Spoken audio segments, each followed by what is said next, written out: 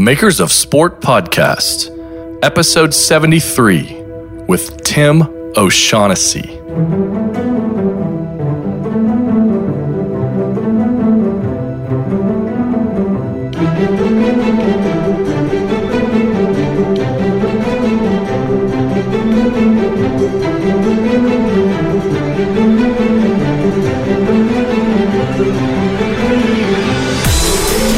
Hello and welcome to episode 73 of the Makers of Sport podcast. I'm your host, Adam Martin, at @TAdamMartin on Twitter. Quick note before we get going, if you're curious about the skip and sequence numbers from our last episode, that's because our last podcast was a halftime episode, and those are now for community members only. You can join the community if you like at makersofsport.com/community. If that does interest you, when you join, you'll get all future halftime episodes along with their transcriptions, access to live Q&As with future, former, and special guests, monthly Google Hangouts, and especially an invite to the Slack channel where there are representatives from a few NFL teams, a few college teams, a couple brands in sports, Adidas and New Balance, in there interacting now. So if you want to join again, that's at makersofsport.com/community. Today on the podcast, I'm very happy to welcome Tim O'Shaughnessy to the show. Tim is a broadcast and motion graphics art director at ESPN, where he has been for nearly 10 years. Many of you might know Tim by his online moniker, Rusted House. During his time with ESPN, Tim has worked on some of the biggest broadcast properties in sports, including the 2014 World Cup, Mike and Mike, the NBA on ESPN, the Grantland Basketball Hour, and most recently, the ESPN College Football rebrand, just to name a few. Tim also spent a bit of time working with episode 62 guest Michelle Cruz, who is now a senior art director at the New York Red Bulls. And she spent many years there at ESPN as a motion designer prior to that. Welcome to the show, Tim. Thanks for taking the time to come aboard. Thank you. I'm really glad you reached out. I'm super excited about this. Yeah, for sure, man. So I'm curious, Rusted House, that's sort of your online brand. What's the meaning behind that? Where did that come from? Yeah, so I went to undergraduate college at a place called Binghamton University in upstate New York, and it's kind of in this sort of somewhat rural area, but I had this early affection for those sort of one-lane roads that would go on and on forever, and you'd see all these dilapidated barns and stuff. So just that sort of broken down old American aesthetic was something I always loved. So that's what I picked as my website handle like 100 years ago. And ever since I graduated college, I've had that URL. I actually lost it once and had to buy it back from somebody, and that was lame. But over the years, it's gone from being like a portfolio site to a blog. When it started out, it was I would go record live shows and bootleg them on my website. Yeah. And sort of like have up friends' albums and stuff like that. So it's kind of just become this depot of creativity for me personally. Awesome. And I'm sure it's obviously easier to spell than your last name. That's the other thing. Yeah, coming up with cool URLs back when they all existed, like you could pick anything you wanted. It was just hard to find something that was interesting. My name's terrible for people to spell, so. Well, it's kind of funny, as a complete aside here, it seems like we've kind of gone back to that. Like, we all started off on the internet as like, I think my first handle was like Slim0624 or something, and then you start to use your name, and now we're seeing people start to use monikers again. So you sort of rode it through the whole time. Oh yeah, man. Once I find something I like, it's like I'll eat like one of 4 meals every day. It's just like you stick with it. I'm all about repetition. Yeah, no doubt, man. Well, listen, Tim, I gave a bit of a bird's eye view of your career at ESPN at the beginning of the podcast, but I'd like to allow you to take this time to give listeners a little bit more info about your career. What is your story sort of leading up to ESPN where we are now? Yeah, okay. I'm going to dive into that. Before I do, I kind of want to note how with this part of what you do in most of your podcasts, I think it's great because you're giving I like to think of the kids, the youth who are listening to this and trying to figure out how to sort of navigate through the ether of finding their way into a career. So this is always my favorite part. I'll try not to be boring because some people have some really good stories. Yeah, no, I'm sure it'll be fine, man. I've done my due diligence on your past, so I've got some interesting things to ask about your career past as well. That sounds creepy. All right, so I started off as a psychology major. You'll have a lot of people on who work at agencies and deal with brands. And back when I was a kid, I always wanted to work in advertising, but I always wanted to come at it through a psychologist's mentality, something like human factors applied to design. But I didn't really have any idea how that would happen. It was like a hoop dream of what I thought would be a pretty cool profession.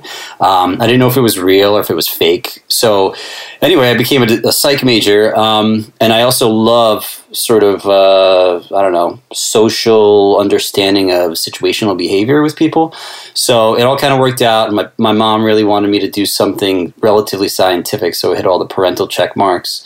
But the problem with that is I didn't, as you evolve in that sort of field, you learn that to do anything with psychology, you have to go through a ton of schooling and deal with a lot of statistical analysis. And that became a little boring for me. So when I graduated college, it was like either I get a PhD or I go work for a little bit. And when I went to work, I had a design skill set that I kind of picked up in college just by learning Photoshop. It was kind of like a side thing I would do. So, just like a lot of people that you have on the show, I just sort of became good at Photoshop. And this was like 1999, 2000, whatever. I'm 36, so that'll give some perspective to whoever's going to listen to this. Yeah. So I knew enough to get a job. And then, I lived on Long Island. That's where I grew up. So I would commute to the city and work at this financial publishing company designing websites for them. And I did that for a little while. Moved to Brooklyn, and that's where I met my wife, but we didn't get married yet. And then I ended up leaving the city to go to grad school so I could get an MFA, because now it was like I was that guy who knew how to use Photoshop but didn't know how to get things on television, and I thought that was interesting. Like, how do you make things move, and how do they go through a satellite and find their way into your TV? So I went to the Rochester Institute of Technology, which some people know as RIT. I don't know if you've ever heard of that. Yeah, I have actually. Kentucky. Yeah. Okay. So I've heard of RIT. That's obviously the most common. Yeah. I think I've followed some people that went there too. I can't remember. I've definitely crossed paths with it before. Some people that have been there before. Yeah, like I work with a ton of people who went to school there. It's kind of weird. But anyway, so went there, got an MFA in sort of animation and design, learned how to use After Effects, learned how to use Maya. And that was my focus, just sort of like animating and trying to figure out what I want to do next. I didn't really know. That's when I was, sort of stuck with that early 20s, not understanding how I'm going to survive and find a career and be an adult. And then I realized, just like most people, that I needed some work and experience. So I was living in Rochester, and if you know anything, if you have a cognitive map of New York State or the United States, you know that Rochester is on a lake, and right on the other side of that lake is Toronto. And Toronto's a pretty good design city. So I just started doing my research and sort of trying to figure out what animation companies or design companies were in Toronto. And since I was like 2 hours away, maybe I could figure something out. And then I started Googling, doing some work, and then I found this one company called Ghost Milk. I emailed a bunch of companies, quite frankly, but there was this one company that did a music video that I love. Now, one of my favorite bands is Modest Mouse, and if you've ever seen the video for the song Float On, there's a pretty cool sequence at the tail of it where there's these sort of like cameras in After Effects flying over this field. There's some farm animals and stuff. And, anyway, one of these companies worked in that music video. So I just started cold emailing people, and these guys at Ghost Milk I wrote, and they responded. They were like some of the only people who got back to me. And they were like, yeah, come on up and we'll just sort of get to know you and we'll figure it out. So I went there, I met up with them, and then that kicked off me getting into sort of into a motion design house where I can practice and kind of work on some projects with them. I rented an apartment. I was coming up there during the week and working, and then coming home and going to grad school on the tail ends of the week. And I was kind of going back and forth between the two cities, and I did that for like 8 months.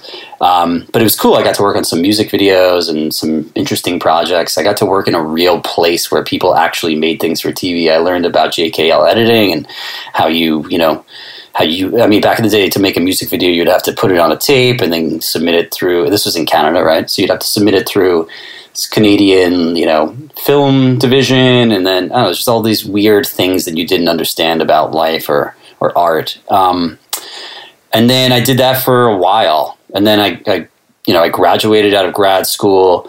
I had the option to go work there, but I kind of didn't want to move to Canada. And then I was unemployed for a while, and then I got a call from ESPN, and you know, I kind of went on this interview process, and one thing led to another, and then I got a job at ESPN, which was like, you know, it's kind of like this crazy awesome thing when you're in your mid-20s and you're trying to figure it out. Yeah, no doubt, man. And did you grow up a pretty big sports fan? Yeah, well, yeah. So I'm a diehard Jet fan, so that's automatically going to make a lot of people not like me who will listen to this. I'm a big Mets fan.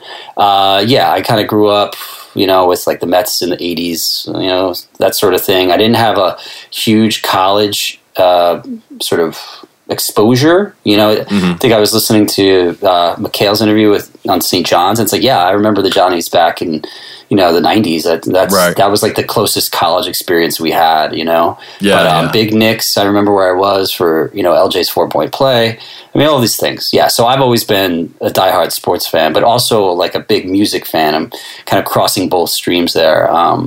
Yeah, there's an interesting like intersection with music and design, where it's almost like a lot of designers are also musicians, or like, you know, they'll do that on the side, or they're just super passionate about music. I mean, they design to it and they listen to a ton of different music. And I think that's where I am. I like to listen to a lot of music, and I don't know. It's like I don't know if it's just about the creativity that's involved with both, and how it's like a different style of creativity with music as opposed to design, and maybe the patterns that are involved, or what. It's definitely like a weird experience, an experience. I think a lot of us like. I have a very interesting. I want to just add something to that. I totally agree with you. I think that happens all the time. They go hand in hand. You know, some people need music to sort of design. Some people just love music. We all love music, but there's this crossover between like musicians and people who play instruments and people who design. Now, working in sports, right? I'll have a lot of people at my place who don't necessarily love sports, but everybody, you know, goes to shows. Everybody loves bands. But I do think there's something about patterns. You were kind of talking, like, if you listen to, you know, like 4/4 music, or some bands who have off timings like Radiohead or Tool or something like that, and they'll cut things in different beats. I kind of find a relationship between the way beats will be cut and the way you might say like segment graphics. It sounds kind of nerdy, but when you're designing something and you've got like a million different parameters to make, or motion beats, like you can have a timing of keyframe sequences that could sort of match a weird drum beat sequence, and then all of a sudden that could be a pretty cool glitchy animation, and that might just work for one genre of motion graphics that you want to make. So there is this relationship between the two things, because when you're laying keyframes on a timeline, it's kind of like looking at audio beats, you know? Yeah. Totally, man. And I mean, I think it all just sort of, I'm finding this, we'll get to it, but I'm finding this big sort of circle that really, you kind of come full circle with Rusted House, and later when we get to some of the college football stuff that you guys did. But I do want to talk a little bit about something that's intriguing to me is your degree in psychology. So I actually have another friend who is a creative that had a degree in psychology. He's a good friend. His name's Chris Radcliffe. He's a photographer, Radcliffe Photography, talented guy. If anybody wants to check out his work, it's radcliffephotography.com. Anyway, I use this guy for a lot of my photography, and he sort of has this uncanny ability to really pull out things in people that, like, this sort of like raw, you know, like raw data, or just like this raw personality, and make people really comfortable. And also, even working with me, he's super level-headed, and he understands everything that I want, even if I don't really elaborate on it. And I feel like that comes from his psychology degree. And psychology obviously plays a huge role in the world of branding, brand strategy, obviously advertising. So I'm curious, does your degree, and you talked about it a little bit with human-centered design and that type of stuff, but how much does your degree affect what you do today as far as at ESPN and really understanding your audience and kind of having empathy and that type of thing? Yeah, completely. I mean, I think it pretty much defines a lot of my social backbone, you know. What it really helps me do, if I had to pick one thing and just dial in on it, it's when I'm dealing with an artist who's trying to, you know, kind of conquer some design issue, or might be frustrated with where we're at in a project or something like that. It really helps me diagnose the situation, take a step back, and figure out how I'm going to communicate to this person or articulate what we need to do to get through, to get to deadline, to get the project done, or to kind of make them feel better about this moment. Because everything that you're doing in every big project that you're taking on is going to have a lot of different tentacles where things are going to jam up and things are going to get tight, and you have ebb and flow, right? It's just natural process. It's a beautiful thing. And being able to socially understand how to handle that helps me get the best product on the television, and helps me get somebody to kind of perform their best. At least I think, I'm sure if you polled all of the people I work with, they'd all be like, oh, that's totally whatever, But, in my mind, when I'm working with someone and we're trying to really dial in on an element, it's like I learn how to communicate and read and react to them and to articulate to them based upon the social information they give me. And I think that's where I call back to my degree the most. It sounds like you're saying your buddy's a great director, and that's awesome. Yeah, totally. And honestly, he's such a great, just strategic mind. And I think that's something that probably you have as well. Just even viewing the work that you've art directed, you can tell that there's always like a through line, a concept, and that type of thing. So let's kind of give listeners, just for people that maybe don't know exactly what it is you do at ESPN. I know we've been talking about broadcast and motion design, but you're an art director. Are you in creative services? And maybe just kind of describe your role a little bit for listeners. Then are you actually getting the ability to execute design as well as art direct it? Yeah, completely. Because, so basically at a big company, just ESPN, just like any big company, has all these different branches, right? And I work in the broadcast branch. I don't work in the magazine. I don't work in digital. I don't work in social. I don't work in, edit. I work in the broadcast area of ESPN, and it's called Creative Services, and we're primarily responsible for the majority of what you see on television. Branding for each show, in terms of developing the logo system, creating all the animations, creating all the information graphics. Everything that you see, usually, that isn't a camera feed, comes from my department. So a lot of the projects that I take on, from top to bottom, I am one of many people who are working on them, but in terms of the creative elements, I'm accountable for the creative element, making sure it works, making sure it's successful for the director's uses, making sure that that everything that we're doing is a world-class product. And I keep talking about motion because you have a lot of people on this podcast who do many different things. You'll get people who are uniform designers, people who are logo specialists. What I focus on is making large-scale animation packages for ESPN. So you mentioned some of my efforts earlier. We just finished college football. Large package, probably the biggest one we have, maybe one of the biggest in sports television. You mentioned the World Cup, another big package. All of these things take everything from logo design all the way down to every single animation, every frame of animation. And I always kind of say graphics many times because you can never lose sight of the fact that we have a lot of people who are busting their butts designing and crafting and coding tons of awesome graphics, full screen info panels, lineup graphics, lower thirds, topic bars, the list goes on and on. All of these things are like their own little website. It's almost like they have their own coding system and their own permutations and functions. They're all very high degree of difficulty elements. So I kind of harp on that just to make sure that we let that resonate, how difficult all these little individual things are. But my whole job is to think of some ideas that I want to do with these packages and sort of help get my team to sort of buy in and create the best product possible. And as an art director, my job is to kind of convince people that these ideas are worth putting some sweat into, and we usually come out with some great stuff. How much I'm on the box is very situational dependent. I would say that most of the time, what I'm trying to do now and what I'm doing successfully now is not design things, just sort of like lead the idea charge and try to bring everybody who's on the project up a click with what they're doing in their job function. In the past, there's been many things that I've had to design, many things that I've had to animate, and sometimes, I will do that, if something happened tomorrow, which I just got an email a little while ago about something we may need by Friday and I don't have anyone to jam on it. So I'm probably going to tackle it tomorrow. Yeah. So it's always happening, but sometimes the reward is not doing that, and quite frankly, it's at the point where I'm not going to find any personal validation by crafting the next great design and be like, look, guys, I just nailed that frame. That's what we're doing. I think it's going to be much better for the company's growth and for all the employees' growth if one of them is going to get that opportunity and make that moment to nail it. Because I'm kind of more concerned with the people growing and excelling than me at this point. It's yeah, no doubt, man. And there's that psychology degree coming back in, man. You think so? Yeah. Well, you mentioned logos, and logos in broadcast are always so intriguing to me. I've actually had a couple debates with people in the past about, is this a logo, is this not a logo? Because you kind of get traditional logo designers, and they're like, that's not a logo, it doesn't work in like 2-color or whatever.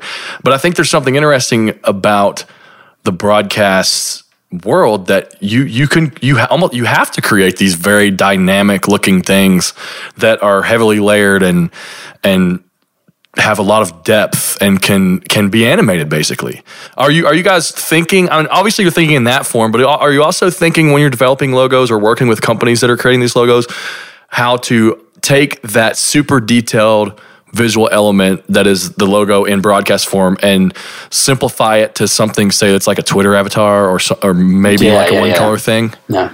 You're hitting on something really good. I like this.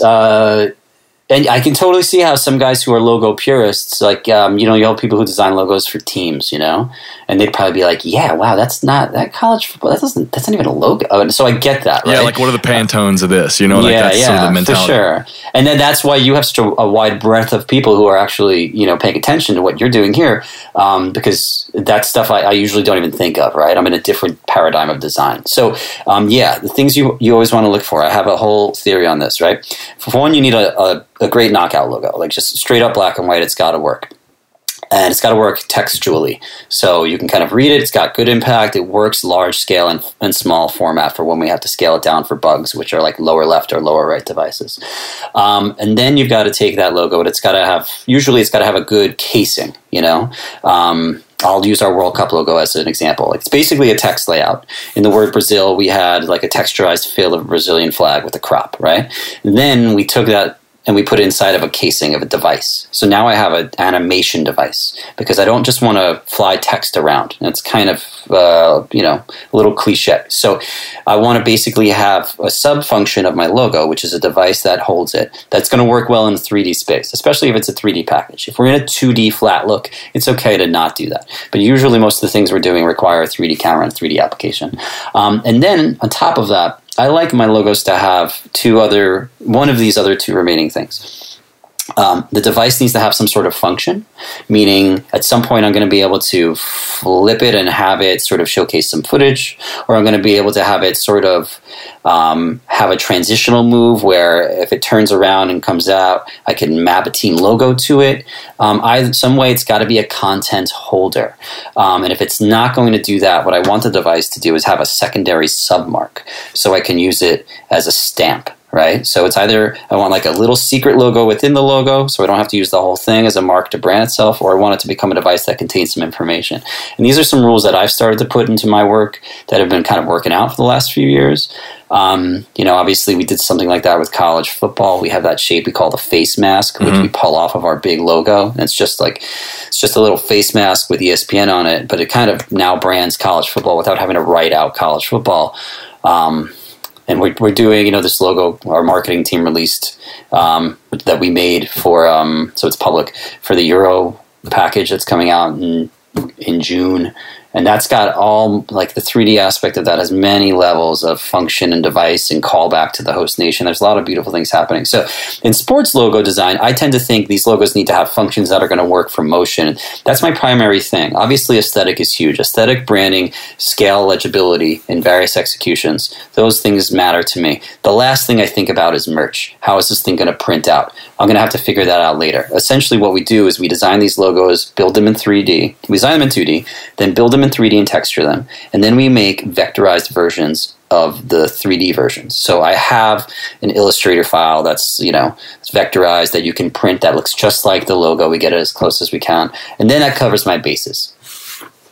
Yeah, so it essentially has your vector logo. Like if I'm looking at the ESPN college football logo, you've got these sort of metallic textures on it. That is essentially, you've recreated that in, say, Illustrator and added gradients. And so now we're scaling that thing up and down, and we're not losing pixels and that type of thing. Yeah, totally. Because I think a lot of people just assume this stuff is like Photoshop. And that, I mean, it really blows my mind, actually, that you guys are doing that in Illustrator. It's awesome. Yeah. And so if you looked at the Illustrator version, you would be like, oh yeah, okay, I kind of see how the lines are thicker. I like to make the Illustrator version clearly done in vector, and I don't use gradients in Illustrator, we had a wonderful designer make it, but I prefer not to use gradients in Illustrator and just do this sort of like actual, like, I'm trying to differentiate between gradients, not one gradient like silver to gray, but bars of gradient. So different levels. Yeah, totally. So kind of changing paths here.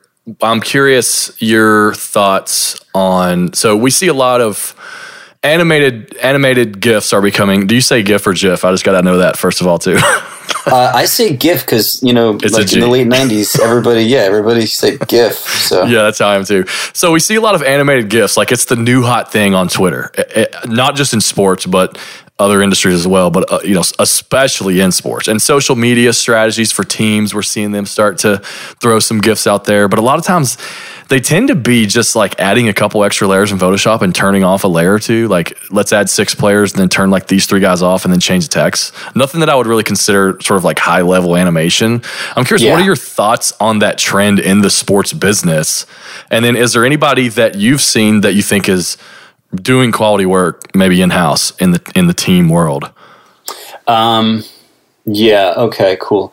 So, I don't know what to make of it because clearly it's sort of like the real-time future of graphics, right? Sort of like social media streams with these like quickly loading elements that we can kind of populate in. And you are right. Some of them are sort of like on, off, move text over, invert, boom, boom, boom. And kind of sort of like, so I guess we're in that phase where this is starting and people are learning about it. I think when people learn After Effects a little bit better who are making these things, I think when social media teams across college campuses and across pro teams actually get a little more advanced with their motion skill, these things will become a little bit better. You have some schools who are doing that. Obviously, Clemson is a hero example. So I'm kind of expecting like the people to get better at what they're doing here and kind of pick that up. Then there are some things that happen that people like intentionally make these, and I can't call out the right artist for this, but our digital team at ESPN always does these NBA GIFs that are pretty amazing, like Kevin Durant, kind of like flying through the sky, and it's a little like rubber bandy Kevin Durant, it's a cartoon, and then it'll kind of loop, and they're beautiful, and I'll be like, all right, so that's a real animator like killing it on that GIF, right? Yeah. And that I see how that's relatable. I kind of think like that whole like cookie cutter on off text move here thing that we're talking about, like that's the simplest version of someone kicking something out really fast for the moment. And I think as people get better, those things will be cooler. It's not going to up the game like a crazy amount, but they'll develop templates that look really awesome that are kind of similar to broadcast quality, ideally. So I hope that happens. And then I'm also kind of looking at this whole industry and questioning like, all right, so how is this going to affect my career? Like, am I just going to be making GIFs in like 6 years? Yeah, I think all of us are at the rate things are going right now. Well, so we had I can't remember if you engaged in this conversation or not, but there was a conversation on Twitter a while ago in sort of the sports, the sports creative lot that are schools going to eventually hire animators as full time? I mean, in building out this sort of in-house agency model, do you think that'll eventually happen, or are we just going to have like SIDs trying to crank out, or just graphic designers trying to learn super basic animation? Yeah, I mean, I think what you're really asking is like, do we think that the budgets for these schools are going to expand to the point where they can have a staff? Yeah. And it all comes down to whether or not they're getting their bang for their buck on that. And I know how you feel about this. I think most of your listeners do. I don't know if I am on the same page yet. I'm trying to sort of understand if people are always going to be slow to come around to that stuff, for sure, especially in colleges. But I don't see why they wouldn't, because we all know that even the worst of these programs are banking tons. So some of the bigger ones, the Bama's, Ohio State's, the Notre Dame's, these 60 million profit programs. In some respects, I really feel like they should be doing that. I think those who have stadiums that would have in-house graphics would probably be more likely to do it. Those with big jumbotrons and stuff like that. Right. Because that's a whole other area of design that's sort of like not really publicized but explored. It's getting a little bigger in stadium design, So I feel like they're going to need animators for sure. They're absolutely going to need them. I mean, you can kind of tell out there who's just learning it. And I think a lot of the guys who are just learning it, guys and girls who are just learning it at these schools, I really encourage them to play with After Effects for an hour a day. I think I need to say aloud right now that anybody who's listening, you should start spending a half hour a day learning Cinema 4D to advance your design repertoire. It's not hard. It will make you better. And I don't think you need to get a pro animator for these programs. I think if I took every SID in the nation and made them sit in front of a computer for a half hour a day playing with Cinema 4D, after 4 months they'd be pretty good, Right. So it's just a matter of making sure that you're committed to actually trying to get better in that area. I don't know if you necessarily need to pay for staff, but ultimately I would love to see these people do that. I would love to see these schools do that. Right. Really staff up correctly. Yeah, totally, man. I totally agree. Let's talk about your department a little bit more. Can you describe a little bit about your department as far as what types of positions are in there? And obviously we know you're specifically in broadcast, so we know kind of the types of projects that you're working on, but what's the dynamic like, maybe working across brand? How often are you working across brand with designers in other departments? Because I know that ESPN now tends to have a lot of different segmented areas where you might have one designer over here in this area and that type of thing. Yeah. And it is actively like that. And that's where, I was kind of alluding to this earlier, but big companies have very big departments, and these big departments are like big islands almost, I call it the rain cycle. So if you're on one project, like if I'm on the World Cup, I want to make sure that I'm communicating with the magazine folks and that they know what we're working on. And, then maybe some stuff will work into their issue. I want to make sure the digital folks know what we're doing in case it helps them. Marketing, sales. I've got to get all these people sort of intertwined. But at the same time, all of these individual departments, they all have their own design teams. There's designers at the magazine who I don't know, but they have some really killer people over there, Yeah, they've got their own CDs and ADs who are killing it, Yeah, Chen Wong actually was on the show. The creative director over there came on one of the earlier episodes of the podcast. Yeah, she's great. She's an awesome person with a great outgoing mindset. She's super talented. And, everybody, there's like all these factions and we kind of don't always talk, Right. And I mean, the byproduct, it's not the best thing in the world, but the byproduct is, we're all working on a different product and we're trying to, in some respects, link it up. We're doing a better job of communicating with each other and knowing who each other is now. But ultimately, we all have so much work that it's amazing that we get it done and then sort of like leave at the end of the day. Right. And everything moves so fast in this world. Yeah. It's crazy. And it's more of a scalability issue than even like a brand issue, right? Because like you were saying, this happens, having sort of segmented off silos, it just happens in big corporations. That's just a fact.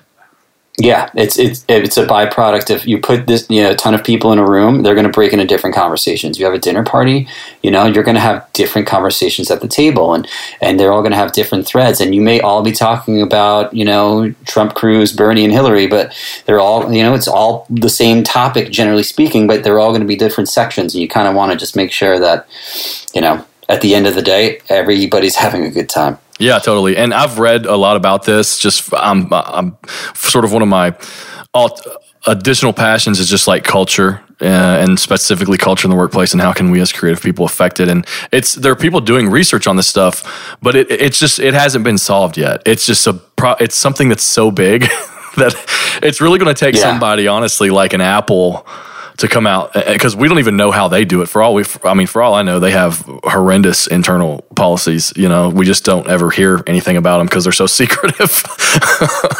Yeah, for sure. But it's going to take somebody like that comes out and actually publishes their strategy and open sources it to the point where like, hey, this worked for us. You guys should check this out. And then maybe we could start to see some things change in some other corporations. But yeah, it's totally a scale issue. It is a scale issue. And you just add to that real quick, I mean, the first thing you need to do is make sure that if you want to institute some change, you've got to sort of work it in around a production calendar. When companies have like deadlines every 3 months or different things on the project, well, you can't just all flip the switch at once. That's the biggest thing in my mind of trying to make sure that this stuff kind of comes together. And I also there's a moment where I wonder about the practicality of it, Like, we always talk about trying to institute some more communal effect and change, but the first thing you need to do is make sure people have negative space and time so that they have the ability, they're not overloaded, they have the time and the space to be able to sort of institute that change. Because I know where I work, everybody's doing so many things at once and wearing so many hats that we're all very busy, Right. And I know you're very busy, and everybody who's listening to this is creatively very busy. And you need to find blocks of time in your day where you can really sort of like have almost nothing to do to think about and start to program and assemble change, which is like, that's impossible. Yeah, man. You totally, I'm trying to think of a good metaphor. It's almost like you're in a car and you're driving on this constant trip, and you keep telling yourself, I'm going to stop and check that place out sometime. Right. And but you have to keep going because you just can't stop. Yeah, that's it. Yeah, totally. So let's do a little bit more of a deep dive on the work. Specifically, I read an article on ESPNFrontRow.com, which is for people that don't know, that's sort of the ESPN internal PR website where they highlight employees and some of the things that are going on there. Anyhow, you were discussing in one of the articles your department's work for the 2014 World Cup, which was a massive project.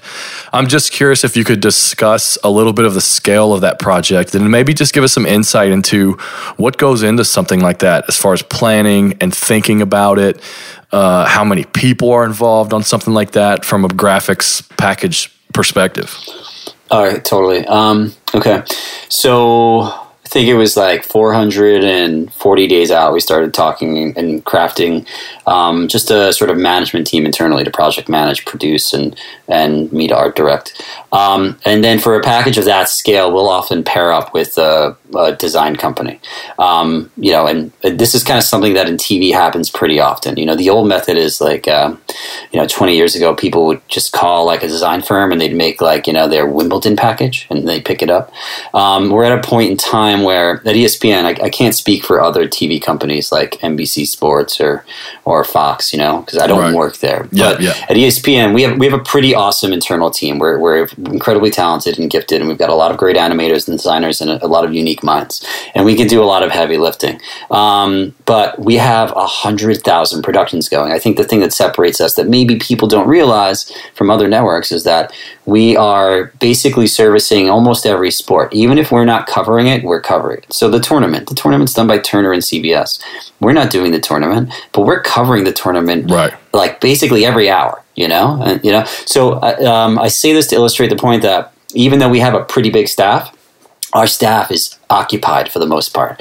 I know. So we have a lot of designers, a lot of great animators. On the World Cup, we had 2 designers and 2 animators, which is just basically not enough horsepower. Yeah. So that's why we'll pair up with a company. And, it also is great to just bounce ideas off of people. And it helps you break out of your own personal ruts and trends. If you look at my work, you'll see a lot of matte paintings. I'm really into matte paintings. I've always been into matte paintings. It's like a cliche of mine. So, but we don't have any matte painters, and we needed that for the World Cup. So anyway, we paired up with this company Prologue, and we started to develop ideas over time. And we did it for about, I think I said 450 or whatever, we started to think about it. It was 410 days that we started the project out. And one of the things you've got to do there is if you're building a broadcast package, the first thing you want to do is develop your logo ID. Our logo ID for the World Cup is basically we came up with the text layout. And then from there, we came up with the rhombus. That was our device that holds the logo. Mm-hmm. And the rhombus is based off of the rhombus inside of the Brazilian flag. And we broke it up into pieces so we could kind of do some rotation and counter rotation within it. So you had 3 cascading movements, which is great for motion, great for keying devices and stuff. And then that kind of led us to a language of developing some flag IDs on the rhombus, and then with our international soccer packages, I'm always in love with country teams' crests. They're the different squads crest, like the French team's crest, the German team's crest. They have their own beautiful logos. So we always want to use those and make different team IDs for that. So essentially what I'm trying to tell you here is that through what we need to do for production and what we wanted to do, there's like a million elements. We had 5 different types of versions for team IDs, and in sports design, a team transition, a matchup transition, and a text transition, like your second quarter or your like missed opportunities element. Those are basically the backbones of your transition, that of your package, that and your logo system. So we would develop all of those, and then we would figure out our ways to get in and out of break, of which we had 10. And then we had to think of how we were going to basically get from our logo systems coming back from break and wipe to, say, a sponsor, which takes every element you have, doubles it by 2. And then we had to, out of these, you have in the World Cup 32 teams times 5 different types of IDs. We had to do this for domestic, for Brazil, and for all of our Deportes distribution. So it's like a pretty global look. And that means we had to multiply anything that had a country name on it times 3, because we had to do it in Portuguese and Spanish.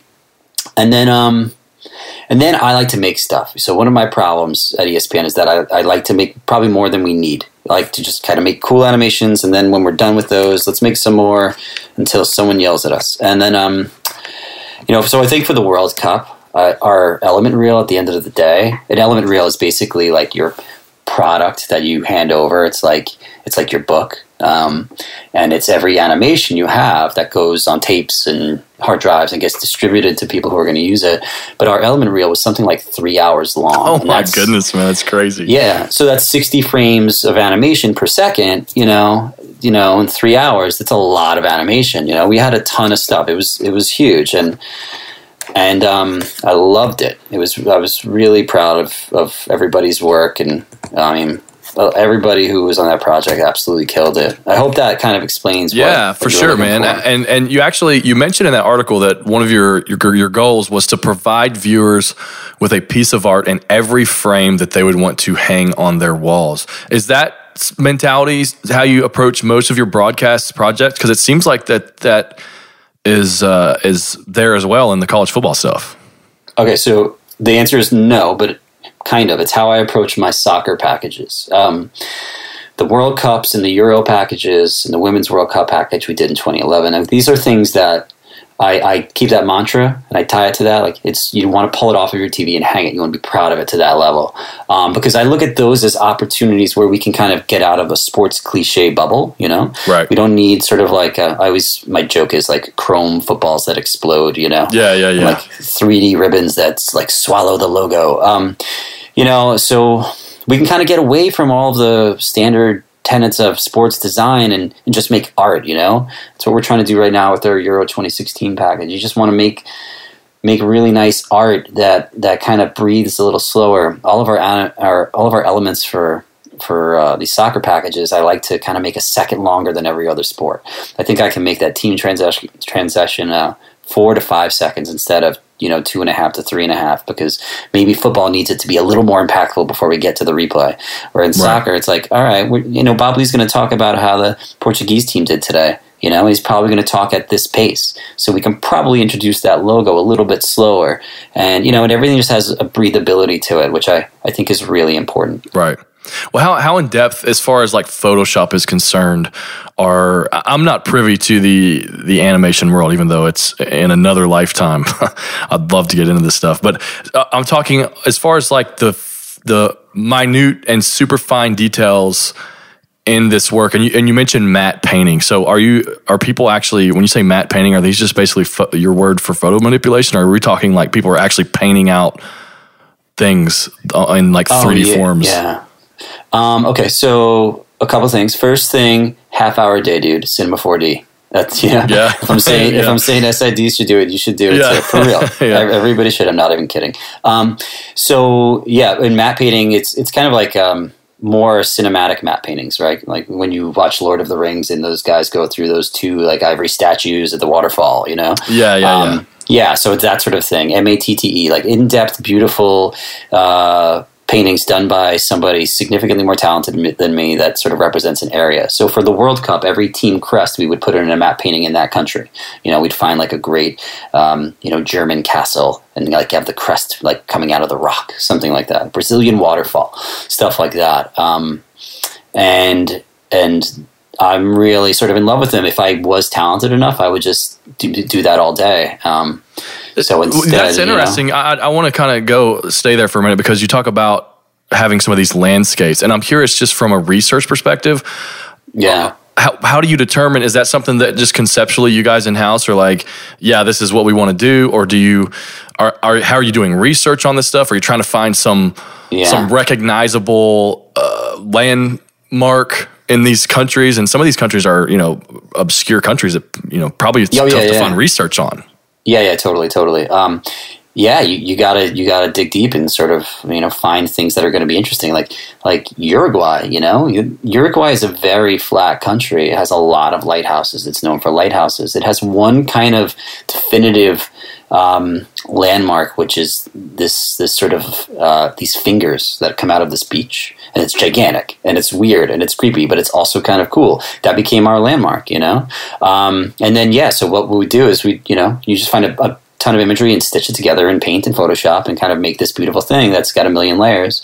And then there's it's a trick called camera projection. So you would kind of place primitive 3D geometry in space and then kind of animate a camera within like a 30 to 40 degree maximum rotational capability. And then you just project these different patches of your artwork onto this geometry, and it kind of looks like it's in a fake 3D world. But you gotta keep that camera pretty simple so you don't give up the gag. But that's basically how it happens. Some other ones come together, like you're gonna play off Big Ben for the most part. Right. US is always a challenge. It was like, do we go Grand Canyon? Do we go Freedom Tower and Statue of Liberty? What do we do?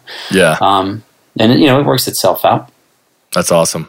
So from a conceptual perspective, I mean, you tend to have a common thread throughout the whole thing. How do you sit down and just really just come up with the quote unquote idea?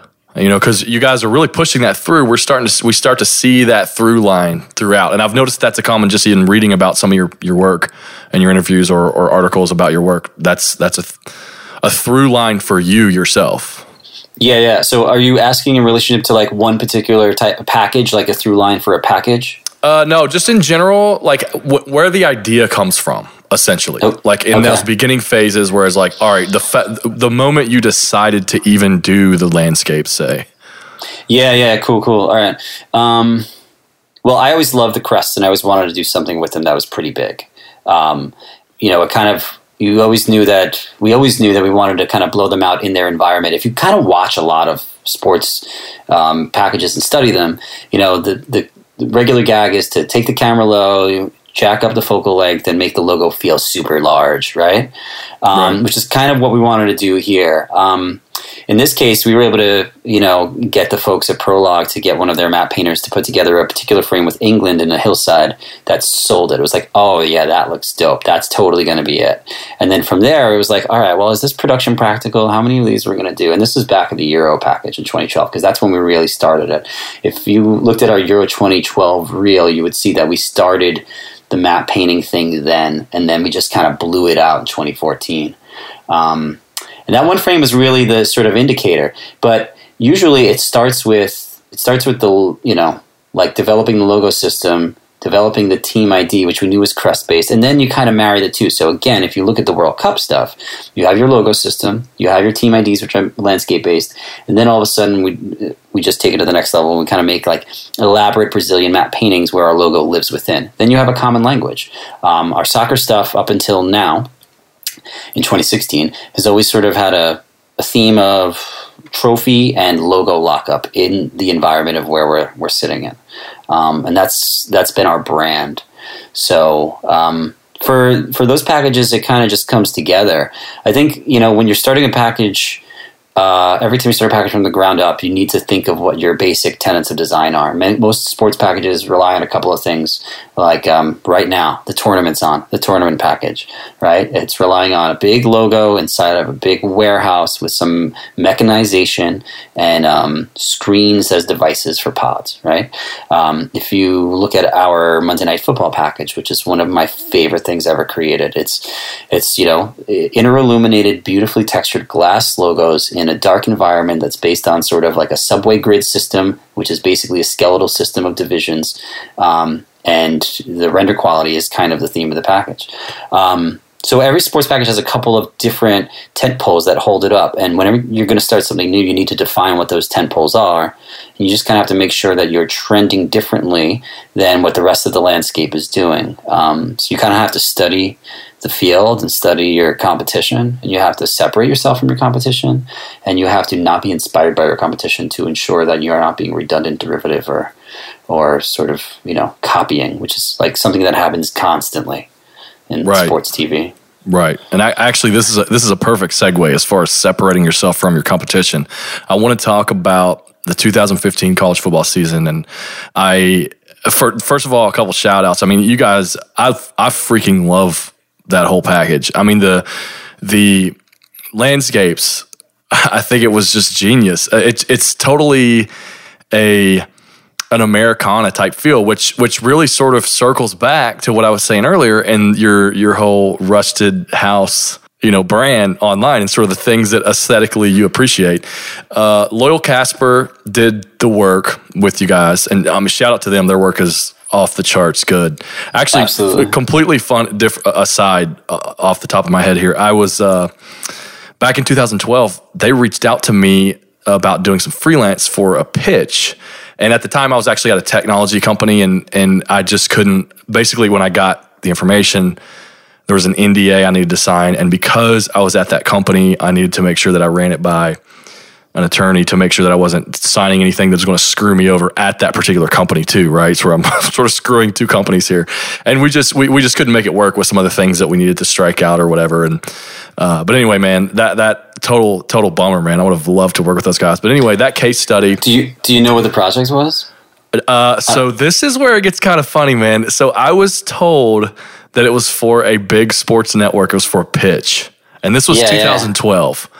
And then so this stuff came out, and I'm like, holy crap, dude, what if this was it? That's so funny. I'm like, dude, total bummer. But anyway, yeah, I've sort of stayed watching their stuff. But anyway, as part of that case study, the visual language of the graphics package of graphics packages in sports typically fall between frat house culture and then the whole techie futuristic stuff. Like, I know you won't probably say anything about it, but the whole like Fox Sports NFL stuff, robotic, whatever. Totally get it. And I would say stuff about it. Yeah, I have no qualms discussing other networks. Okay, As much as someone might do something bad, they do something great. Like, I felt really bad for Fox when the truck went dark during, the Mets Royals World Series Game 1. Yeah. But but when the truck isn't dark, they put on a great broadcast. So one thing, I was reading an article, it was on a website called The Brief, which is a Proxima BDA publication, and I'll put a link for that in the show notes for everybody. But you mentioned in it that your goal was to steer away from design crutches that have become commonplace in the college sports landscape. Can you elaborate a little bit on that for listeners? Yeah, absolutely. First things first, Loyal does great work. They're great people. The landscape Road to Football Nation is generated by Jeff Bailey, and I think what we did is we kind of worked with them to blow it out, to make sure we were covering our geographic bases and to get that sort of aesthetic that you see that Matt painted, but like down the road aesthetic right into it. And you're right, it kind of like hits all these things that I was discussing earlier that I really enjoy visually. So a lot of beautiful stuff there. But I totally forgot your question while I just riffed about that. Yeah, no. So in your article on the brief, the whole separating from the thing, design crutches and commonplace visual language in college sports. For sure. And that's kind of it, I mean. The college sports, right? What do you have? You have like floorboards and basketball nets, and you have 128 D1 2D logos you've got to use, and everybody kind of is doing the same thing, with the exception of NBC Sports covering Notre Dame, which is basically like a very isolated, like 6 games a year look that's, got big booming logos of one school. So for us, we wanted to do something that was going to be totally different. For me, I was very concerned with trying to blow out the 3D logo system. Like, why can't we do 3D logos for college? Yeah, I understand we have to do 128 of them, and that's relatively impractical. But at the same time, if we find a system that's not that complicated, if you look at our logos, they're not super detailed. They're just sort of extruded and well textured and beveled and lit. So we had to come up with a logical system for everything. And by getting away, and this is really like a call out to the guys at LK for pointing out sort of the case study of the frat house versus the engineering department, sort of the mecca sports world. And I should tell you, every time we do a package, the first thing I do is I make a book with things that we don't want to cover. Yeah. It's like, here are the don'ts. There's like 8 things happening in the world right now that we want to stay away from, right? Design-wise. And then that 8 things always changes every year. But in this case, those guys made it a mission to stay away from the stuff that we had done in the past, the frat house look that got blown out by other people. And then also, like, you study your own product. We had limitations with the previous look. It only extended so far. A lot of, you have 32 games a Saturday that were aired, or a week, including Thursdays and occasional Tuesdays and the Mac and the Wack. You got a ton of hours to fill, and we were just bumping out with the same stuff every year. And then the package didn't stretch well enough, so we knew we needed legs with this. And that was sort of one of the driving factors. And then once we had the road idea in play, it was like, okay, yeah, this is going to build itself pretty fast. And then obviously, you being a Kentucky fan, you're going to care about what your region looks like. Yeah. You're going to care about how I'm using your team's logos.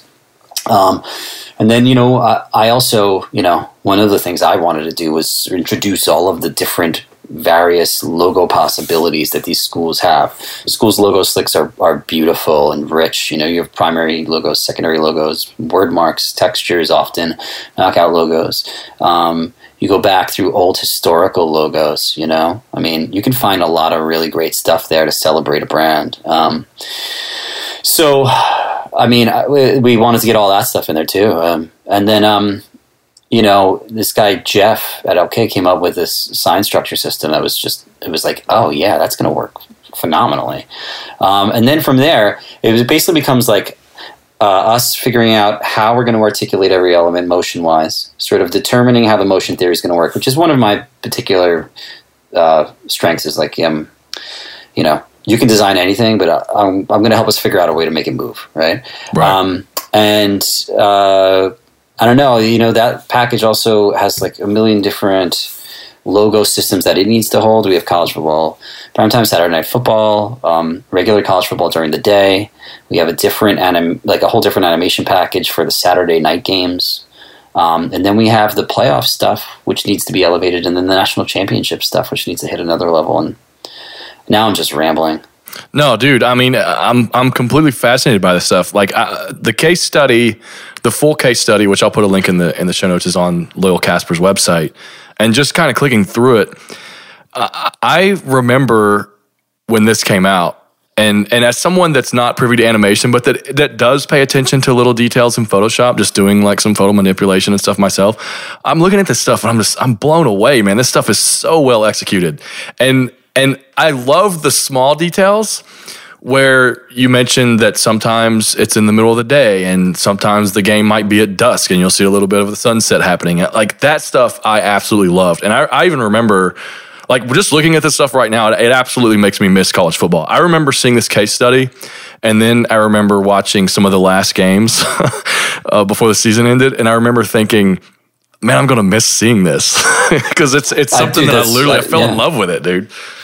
Yeah, I really appreciate that. As somebody who I know is a college sports fan, I think that's really great. And I really want fans to look at it, and when they're watching TCU play and they see us bump to break with the TCU sign on the left, and it's got like oil rigs pumping, and then on the right we've got I don't know, a Big Ten team. Let's say in Michigan, and you've got a little lighthouse on a lake. Yeah. I mean, those are the things, and this is where we kind of go a little crazy. If you tune into a game after 6 p.m., you're going to get a night sky and everything. If you tune in from noon to 6, you're going to get a day sky, with a little bit of blue and orange hue. And if you tune into game day, you're going to get a bright blue sky. Yeah. Well, it's interesting. I mean, obviously, I'm an outlier in that, I'm a designer, and these are things that we look at. But I hope that people do look at this stuff and pay attention, because it is art, man. I mean, it's like you were saying. This is just looking at the stills of this. Man, it's fantastic. So I'm curious, do you go ahead and animate and build out the 3D designs for all Division I teams, or is it just you have ESPN's production schedule ahead of time and you just sort of try to stick to that? This is the coolest part, right? So first of all, I'm not animating any of this. This is much more talented than me 3D animators that we have killing it. And for those who are 3D nerds, most of the packages are built in Maya, composited in Nuke. And we had a brilliant mind here, a great animator, develop a back-end system where we would basically pre-render every team side by side, but it's sort of like you can go into his file and type in Tricode, and let's say type in WIS, and it'll auto-populate Wisconsin on the left and the right, and then we'll render out every team on the left and the right, and then we'll have mats. So when you need to do Wisconsin versus Penn State, you just kind of lay one layer over with a LumaMat, and then it just kind of auto-populates itself. So we built every single D1 team because you needed to have a system where you can, every few weeks kick out the next 3 weeks of matchups. We don't do them all at once because it would be too much file space taken up. And then the real thing that we have to jam on every week is the Saturday night football games. Obviously aren't announced till Monday, sometimes Sunday night.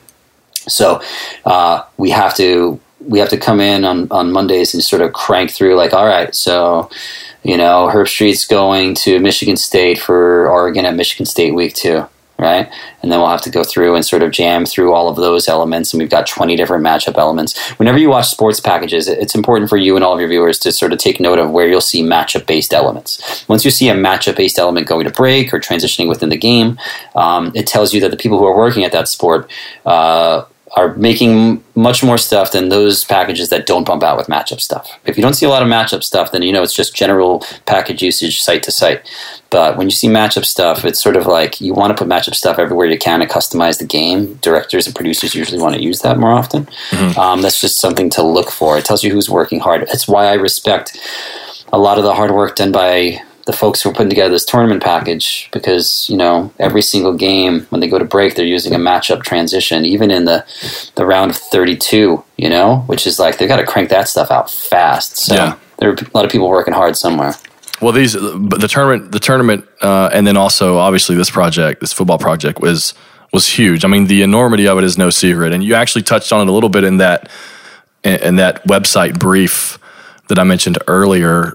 Loyal Casper has on their case study that there were 70 artists working on this, 36,000 man hours, and 80,000 hours of rendering. So I'm curious, how your team and their team, how do you guys work together? First of all, are you in Bristol or are you in New York? I'm in Bristol. I live in a rural town in Connecticut. Around a bunch of farms. Okay, I wasn't sure because I knew that there were some creatives up in New York, or maybe they've moved now. We have a marketing / sales team in New York, in a building in New York, and we have some folks who are. Did the digital team used to be up there or something? Maybe years ago. Now they're in Bristol. Okay. Magazine's in Bristol too. Okay, but you're asking how we worked with LK on this. Yeah, how did you guys collab? I mean, how did that work? From just a project management perspective, had you ever done anything like this? No. I don't think anyone ever has. It was a crazy undertaking. I would be really surprised if there's a sports package that's even close in size out there. Our internal team developed the Nuke pipeline and the coding system, and we would pass over tools to them. So it truly was like a group project. They would develop a lot of rendering quality and a lot of animation, and then we would also sort of like, we would tweak some textures and send back to them and update and be like, let's make it look like this. And then, they'd have some refinements. They would do a lot of motion, and we would do a lot of motion. It's truly a split. The Blue City package, they did some style frames for that set off the look. We animated and built out the world and did every element solo. So the division of labor, like they're totally right that it took all that time, and that's not even counting really the time that we put into it. And it took us 18 months probably to build it out in earnest. That might be excessive, maybe more like 14 or something. But the way we went about it is we started the project, and then we had to design and animate and deliver the college football playoff. So we launched it with the first college football playoff, and it was fine. It looked okay.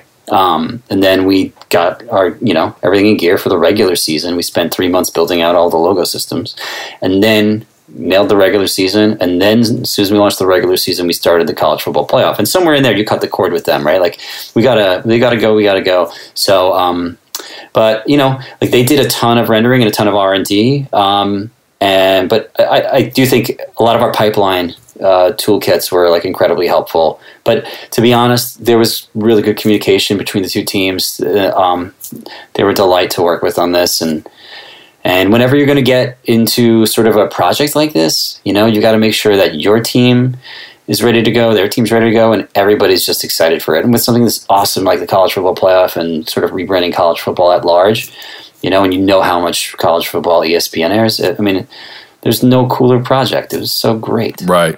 And one thing that I want to touch on that I would imagine is probably not typical in one of these projects is you guys actually built out a custom font.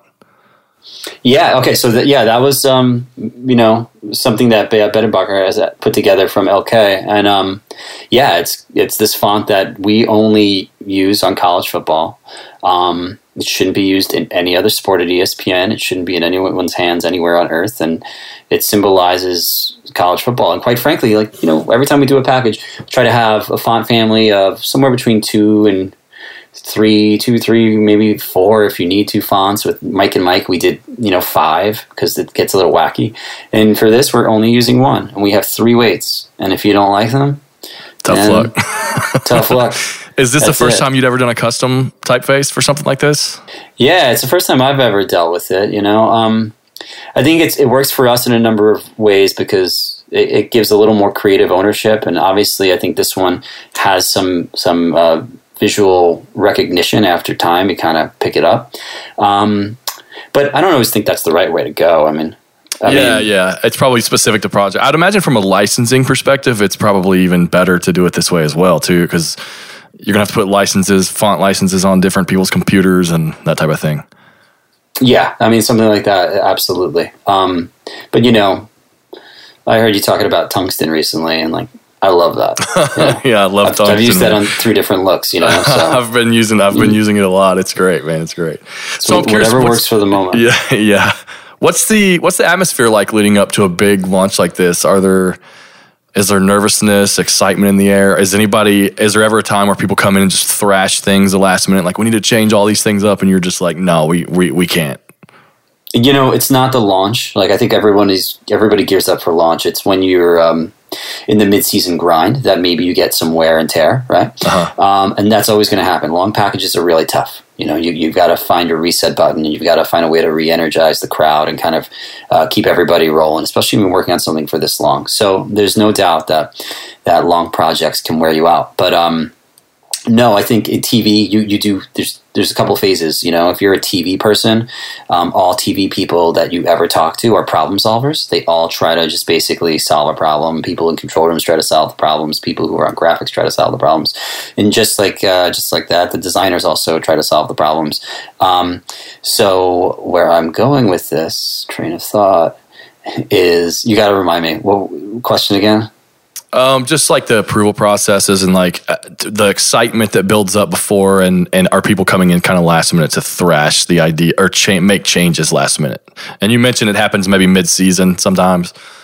Yeah, essentially, when you're building packages of this size, at some point you stop worrying about design and you start worrying about delivery.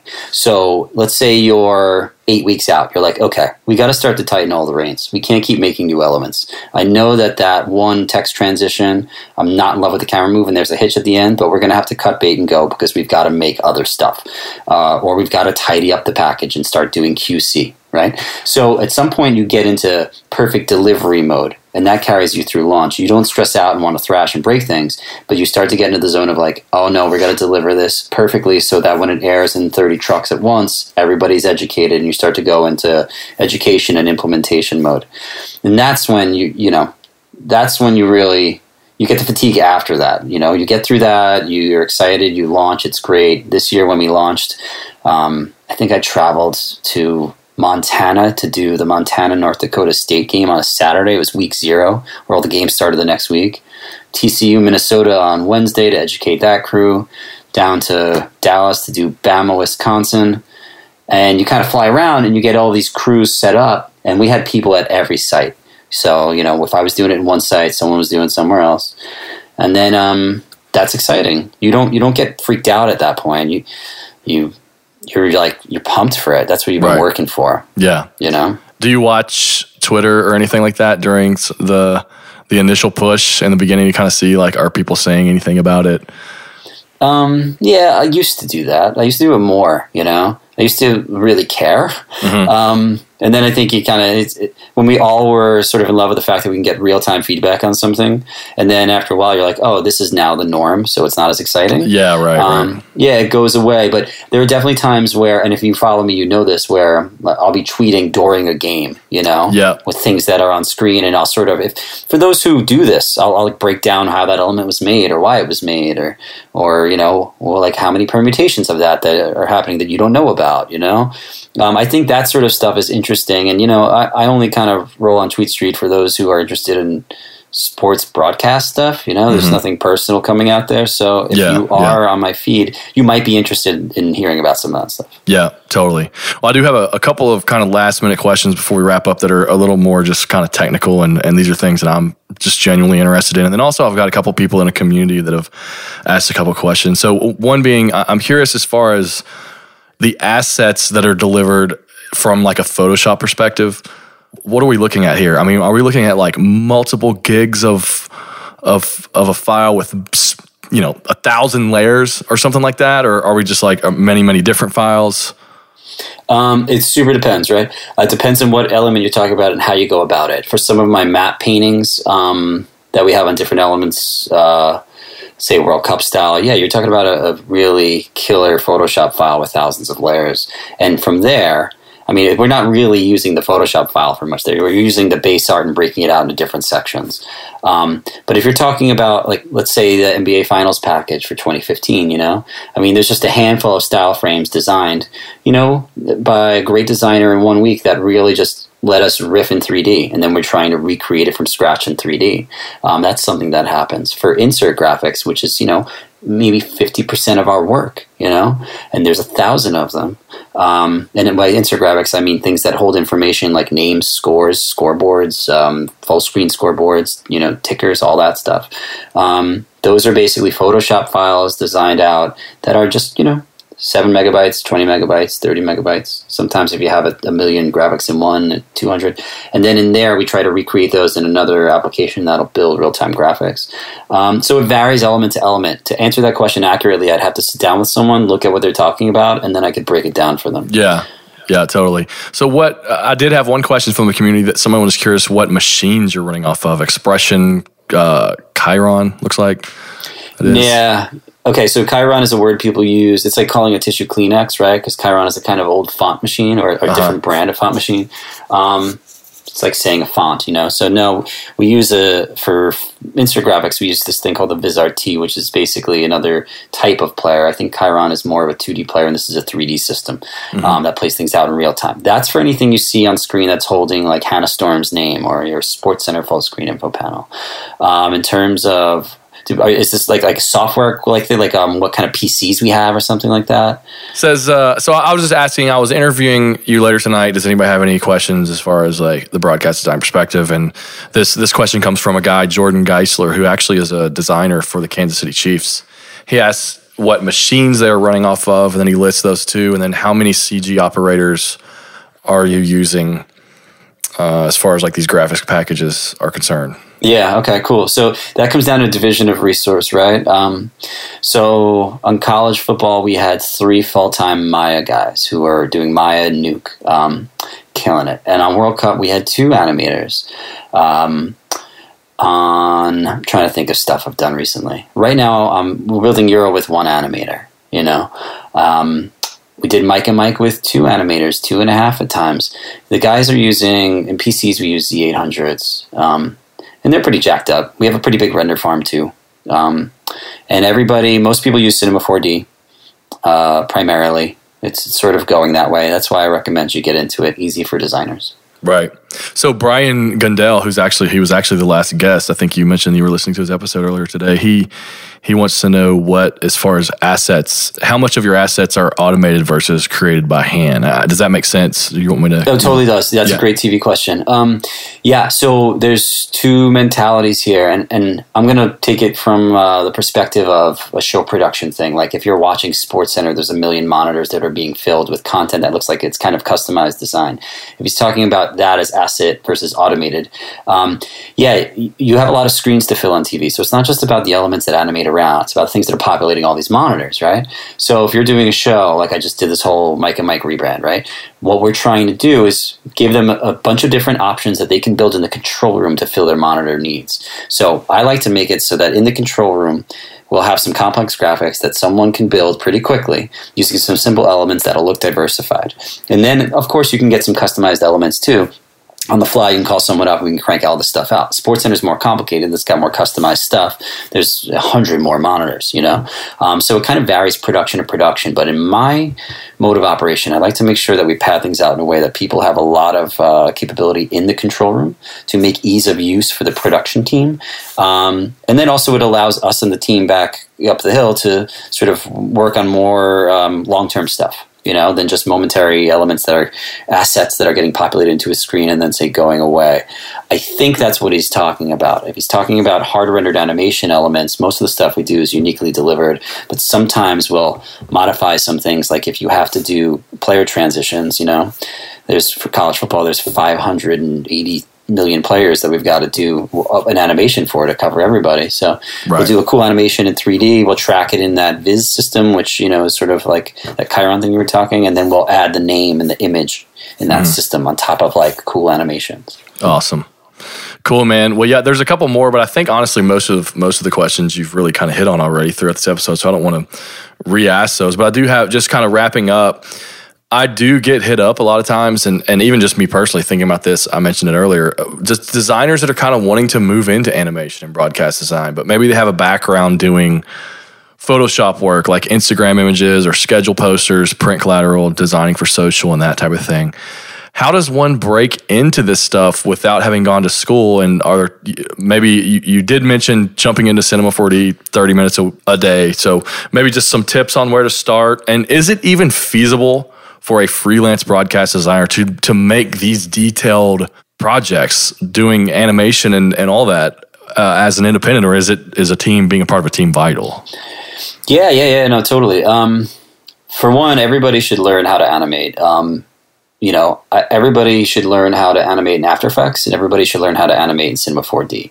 Anything is possible. You don't need big teams to make this stuff. I would stay away from matte painting-based camera projection projects if you're running solo, because you'll never get anything done. You need to find ways to sort of learn things and kind of make quick strides. Cinema 4D, 30 minutes a day. Honestly, just get out there and Google Cinema 4D tutorials, get the application. It would take you no time to learn it. Don't be afraid. That's the biggest thing. People are afraid of software. It's foolish. But you'll see like a lot of the people who are working on Instagram elements and working on Flatter design and working on Photoshop stuff, you know?